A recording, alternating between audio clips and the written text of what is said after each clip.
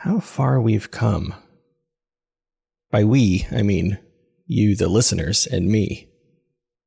I'm finding myself conflicted lately about my involvement in this whole thing. I guess that's nothing new.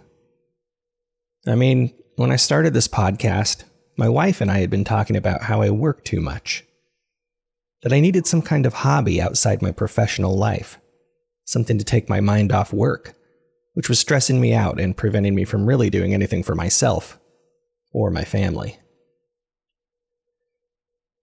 I haven't always been the best husband or father, you know? My life up until a couple years ago was spent mostly earning money. I told myself I just wanted to get ahead and provide for my family. I'd worked multiple jobs in the name of being a provider, and at times, it was what was needed. But between those times, I persisted. I persisted when I should have been prioritizing my family. As I'm sitting here reading another text from Ron, I can't help but feel like the papers have just become another distraction, pulling me away from them. This podcast was supposed to be a hobby. It was just something I could do to unwind and get out of work mode for a subject I've always been interested in. That is, anything unexplained. Look at us now. Secret societies, clandestine organizations, government contractors, psychics, demonic entities, law enforcement. The list just seems to go on. And yet, I'm finding myself at the center of it all.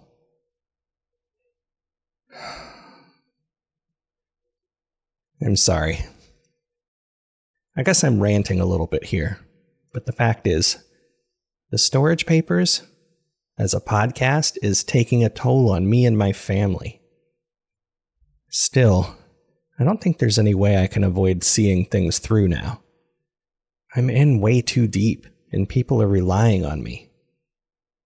Speaking of which, Ron's text. He's suggesting I begin to organize the documents based first on symbols, then on chronology, while he focuses on finding Dr. Adira Patel. I still find it strange that she left me a voice message saying we need to talk, yet leaves me no way to contact her.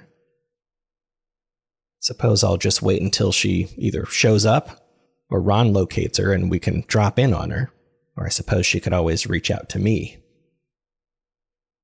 Ron sent a second text as well.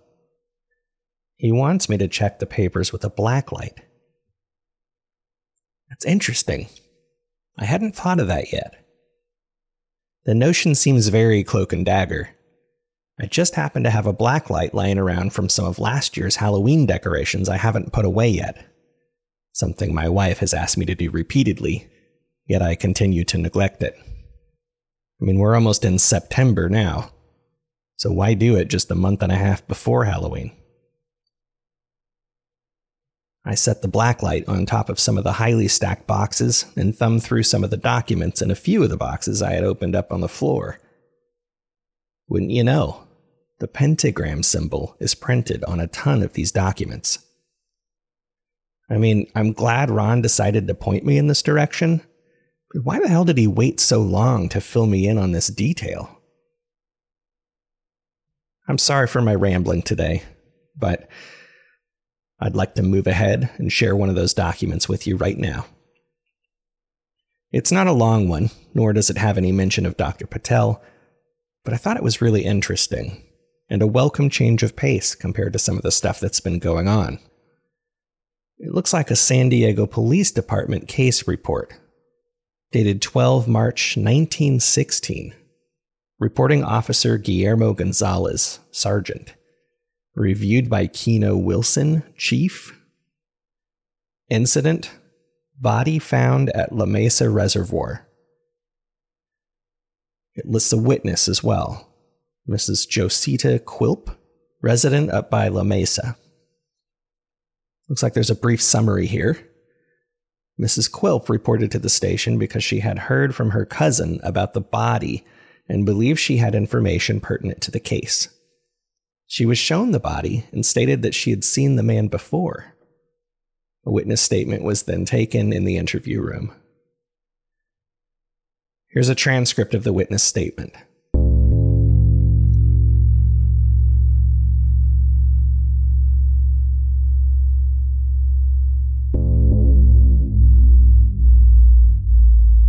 It was sometime between Christmas and New Year. I don't remember for sure which day. I was walking along the lake road, headed back home from my sister's place. My husband is away from home a lot working in construction, so most days I either go to my sister's place or to check in on my grandparents up the valley for company. I'm walking back along by the lake, and it's mostly bushes and trees here and there, as you know, so you can see pretty far ahead. I see ahead of me there's this little red light. I get close, and I realize there's somebody smoking by the lake ahead of me. It's late, so I think somebody's up to no good, so I creep real quiet towards them to see what's what. Once I can see from behind some bushes, I see that it's two guys, and they're just standing by the water waiting for something. One of them was skinny, like if a long-tailed weasel could wear a striped suit. The other was more like a coyote. He was pretty sleek, really neatly combed. He looked like he would sell you anything with a smile. On the floor in front of them is a circle with patterns in it and writing around the edge. I remember there was a triangle in the middle, but it was too far to read the writing. Sleek, he seems pretty calm. But Weasley? He's antsy like he's late for dinner, and his wife is going to be mad at him. They're talking to each other. Sleek, he asks how much they're going to get. Weasley? He says he got $1,000 from Los Angeles for 18 inches. But that was easy. He could tell it was coming soon anyway, and he just needed a little help. He says San Diego offered him $10,000 to fill Morena Dam Reservoir. Says he's not so sure it'll work this time, and he needs some help making sure. Sleek's eyes go wide, then narrow, and he says he wants 50%. They haggle for a little, but then something shuts them right up for a while. I want you to know, Sergeant, I had not been drinking. You can ask my sister about that. What I say next is the honest truth of what I saw. I saw two women come right out of the lake. Not on a boat or anything. They just walked out of the lake like they'd been swimming, only they were dry. Did not like those women, not one bit. They had a bad feeling about them. The taller of the two, she's got a real mean look about her, like she'd kill you without a second thought, and this big wide smile like a snake. She's dressed like one of those Navy boys from down at Point Loma. All neat blue uniform with a little white cap. The other one, she was different. Fine and delicate, with a little red mouth and painted big eyes like a deer, and she was all got up like one of those working girls from the Stingaree. I mean, everything that was there was on display, if you know what I mean.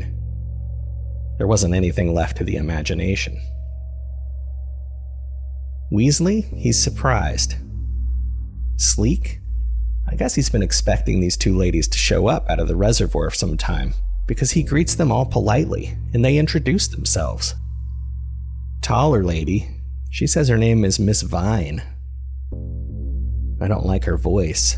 I don't like her look. She sounds like she's hissing when she talks. She introduces the other lady. She says her name is Miss Fur something. Maybe there was a fur in it twice. Miss Fur just smiles and bats her eyelashes at Weasley and Sleek. She doesn't talk much at all, and when she does, she keeps disagreeing with everything Miss Vine says. All four of them talk. They're making a deal for Miss Fur to do something for Weasley. Sleek says he has called the missus here to trade for their help. He asks what the price is, and Miss Fur says it's not much. Sleek points to a circle on the floor and asks her forgiveness, but he says she should stand there and say that. Miss Fur looks mad about that. Miss Vine laughs, and she says the price will be steep, but it won't be them paying it. It will be the city, as they're the ones who want the reservoir filled.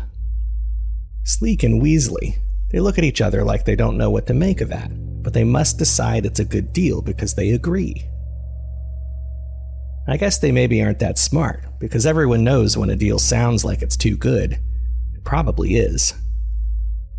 Sleek throws his cigar on the ground and steps on it to put it out, and he offers his hand to shake. And Miss Fur looks at him like he's something she found on the heel of her pretty shoe. But Miss Vine takes that hand and she shakes it. Sleek yells and pulls his hand back like it's been burned and holds it in his other hand, rubbing it. Miss Vine says it's a deal, and they'll get their rain. Right, Miss Fur? Miss Fur says no, they won't. They all nod like she just agreed with Miss Vine. It seems like they all thought the deal was struck. So Miss Fur blows the men a little kiss, and Miss Vine tips her hat at the two of them, just turn on their heels and walk back where they came from. I saw the reservoir part around them, like the good clean water didn't want to be touching them on their flesh. Once they were gone, Sleek shrinks back into himself, and Weasley lets out a big breath. Weasley said, "Better get rid of that pain." Sleek scrubs over there where the drawing in the earth is and covers it all over. Then they turn and leave, and they're just me sitting in the bush, wondering what this is all about. I didn't go home. Instead, I went to my grandmother and grandfather's house, and I told them what I saw, like I told you. Grandmother said she would take a night to sleep on it, and then she would put me to bed, like when I was little, because I was scared.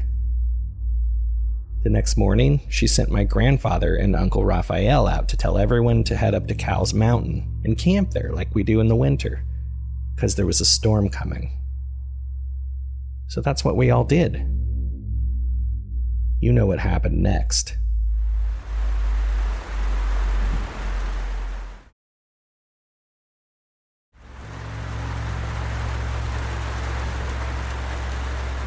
It rained all through January. Sweetwater Dam overflowed. Lower Otay Dam broke. 20 people died. The city got the reservoir filled all right, and then some. Like I said, the man you have on your bench in the morgue, that's the Sleek man, the one called Payne. I wouldn't have come to tell you that because we don't trust cops, but I wanted to know if it was one of those men I saw. I wanted to know at least one of them was dead. If the other one comes back and brings those women here again, we'll be ready for him, and God help him. You better catch him and make sure he doesn't do those things again, Sergeant.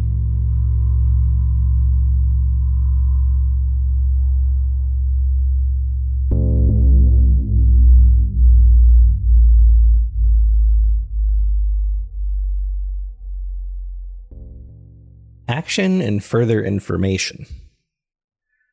Coroner's report is appended and lists the cause of death as drowning. Nothing to indicate foul play other than a recent burn on the right hand. After recording this document, I spent a couple more hours skimming through some more of the documents, not really taking in any context, but looking for mention of Dr. Patel's name. Then my phone rang. I picked it up and it read, "Unlisted number." I had a feeling that someone had been trying to reach me about my vehicle's extended warranty, so I ignored it. A moment later, it rang again from an unlisted number. I decided to pick it up. Soon as I recognized the voice, I hit record using an app I use for podcasting. "I hope Brienne sent my best, like I told her to." What the fuck do you want? And how does everyone seem to have my phone number? Well, you're kind of the one putting yourself out there, you know? So what do you want?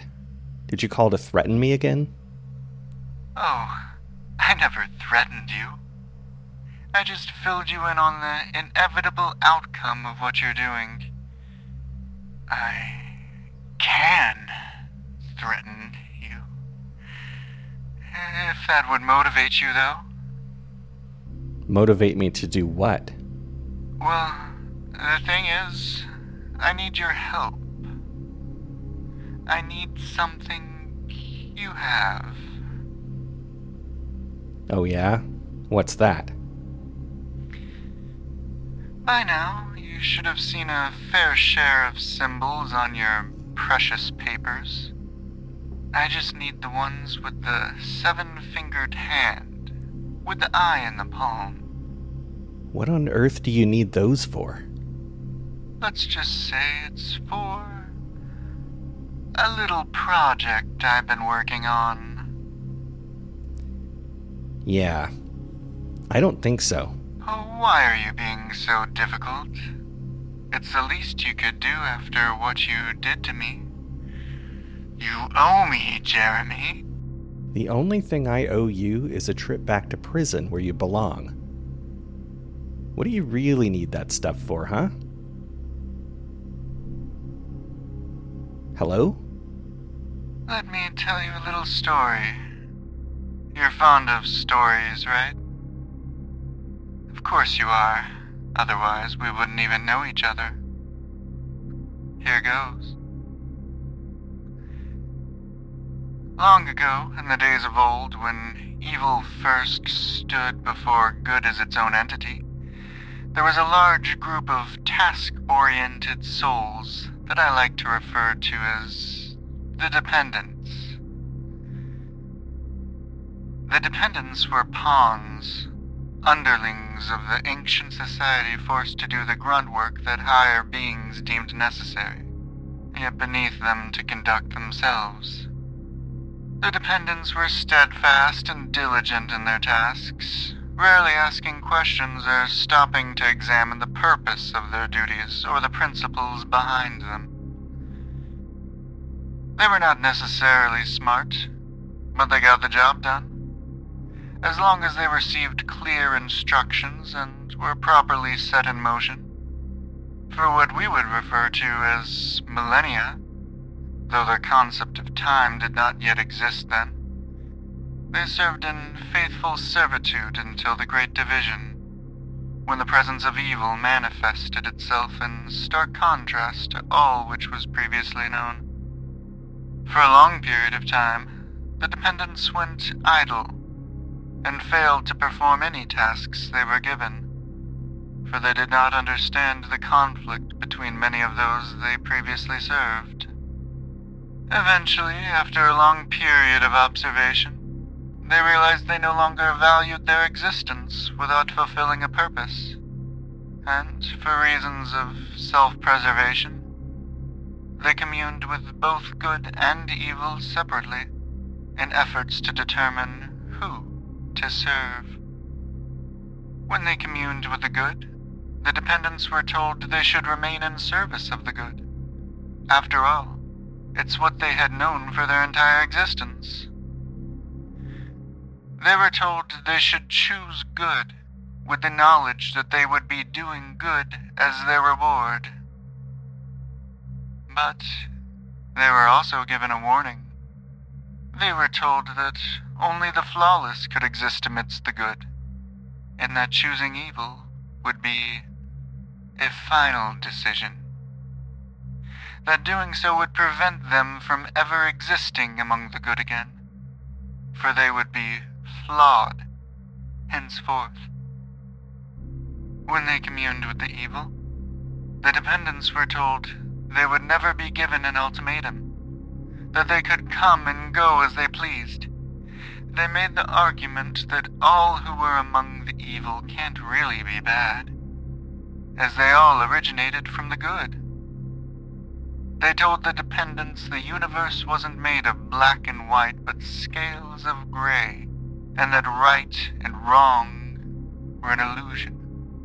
They offered to allow them to do anything they wanted to do, as opposed to existing to fulfill the will of others. They promised they could do whatever they wished to do. They were deceptive, but the Dependents, being simple, did not know they were being manipulated.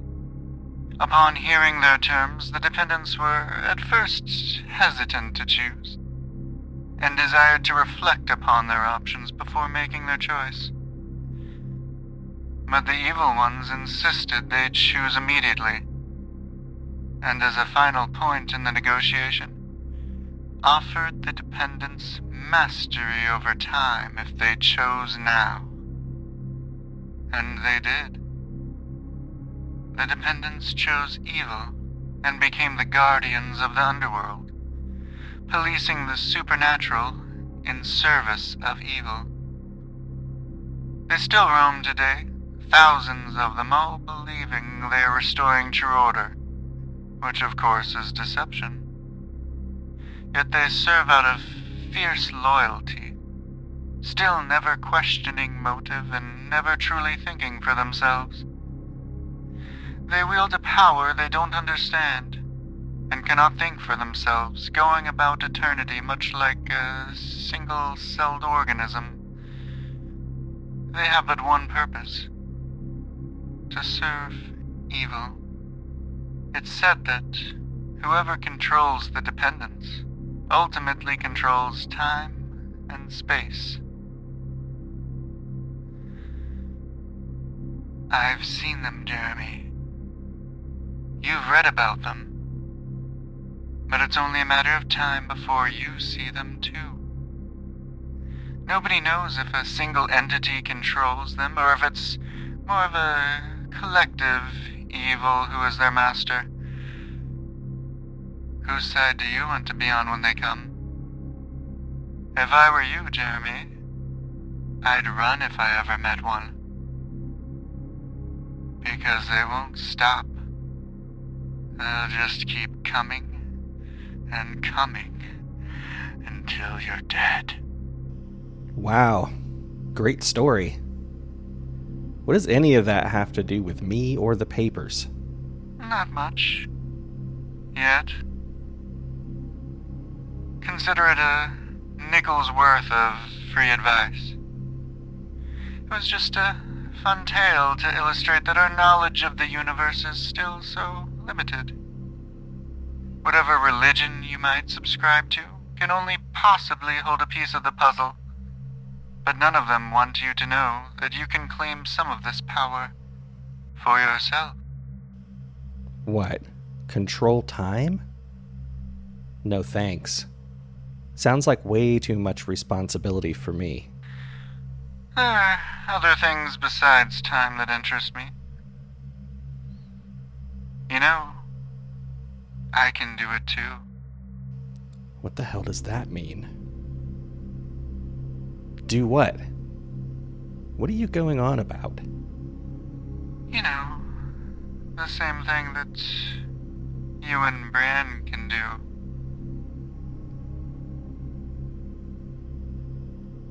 I'm surprised you let Brienne go, you know. What about all those other people? What other people? I don't know what you could possibly mean. You know, Jeremy, you thought you cast out the demon, but there's so much more work to be done. If you're trying to intimidate me... If you talk to my grandfather, tell him I'm looking for him too, will you?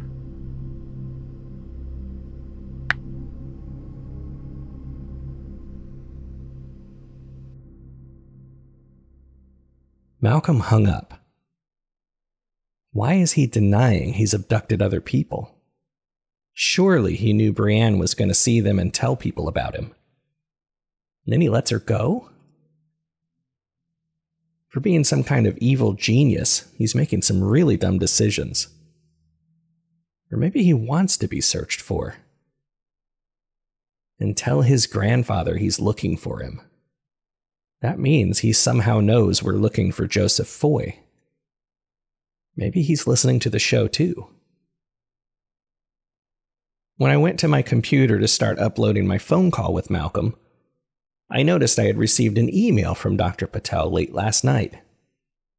It wasn't long, but I can't tell you exactly what the message said, assuming Malcolm is listening, and in light of what I've learned before sitting down to record this last segment of this week's episode.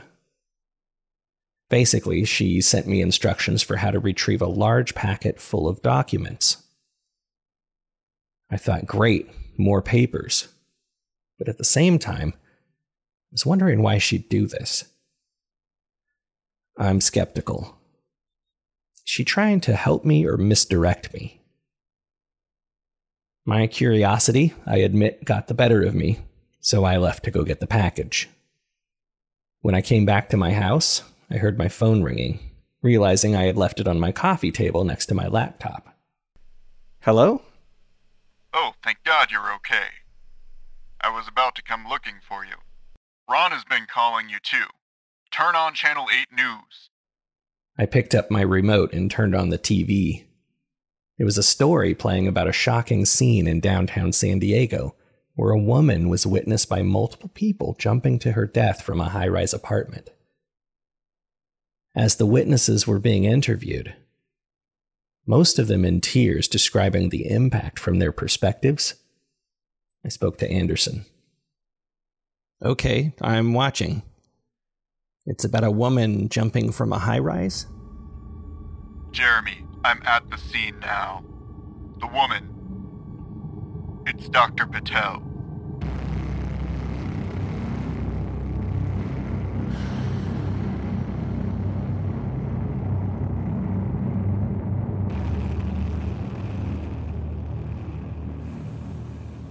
Today's document shared with the show includes one of last year's writing contest winners' stories.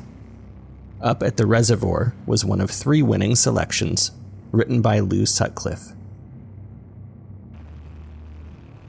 The Storage Papers is distributed and marketed by Rusty Quill and produced by Grinner Media, LLC. For show notes, check out thestoragepapers.com, and for bonus content, head over to patreon.com/grinnermedia. Thank you for listening.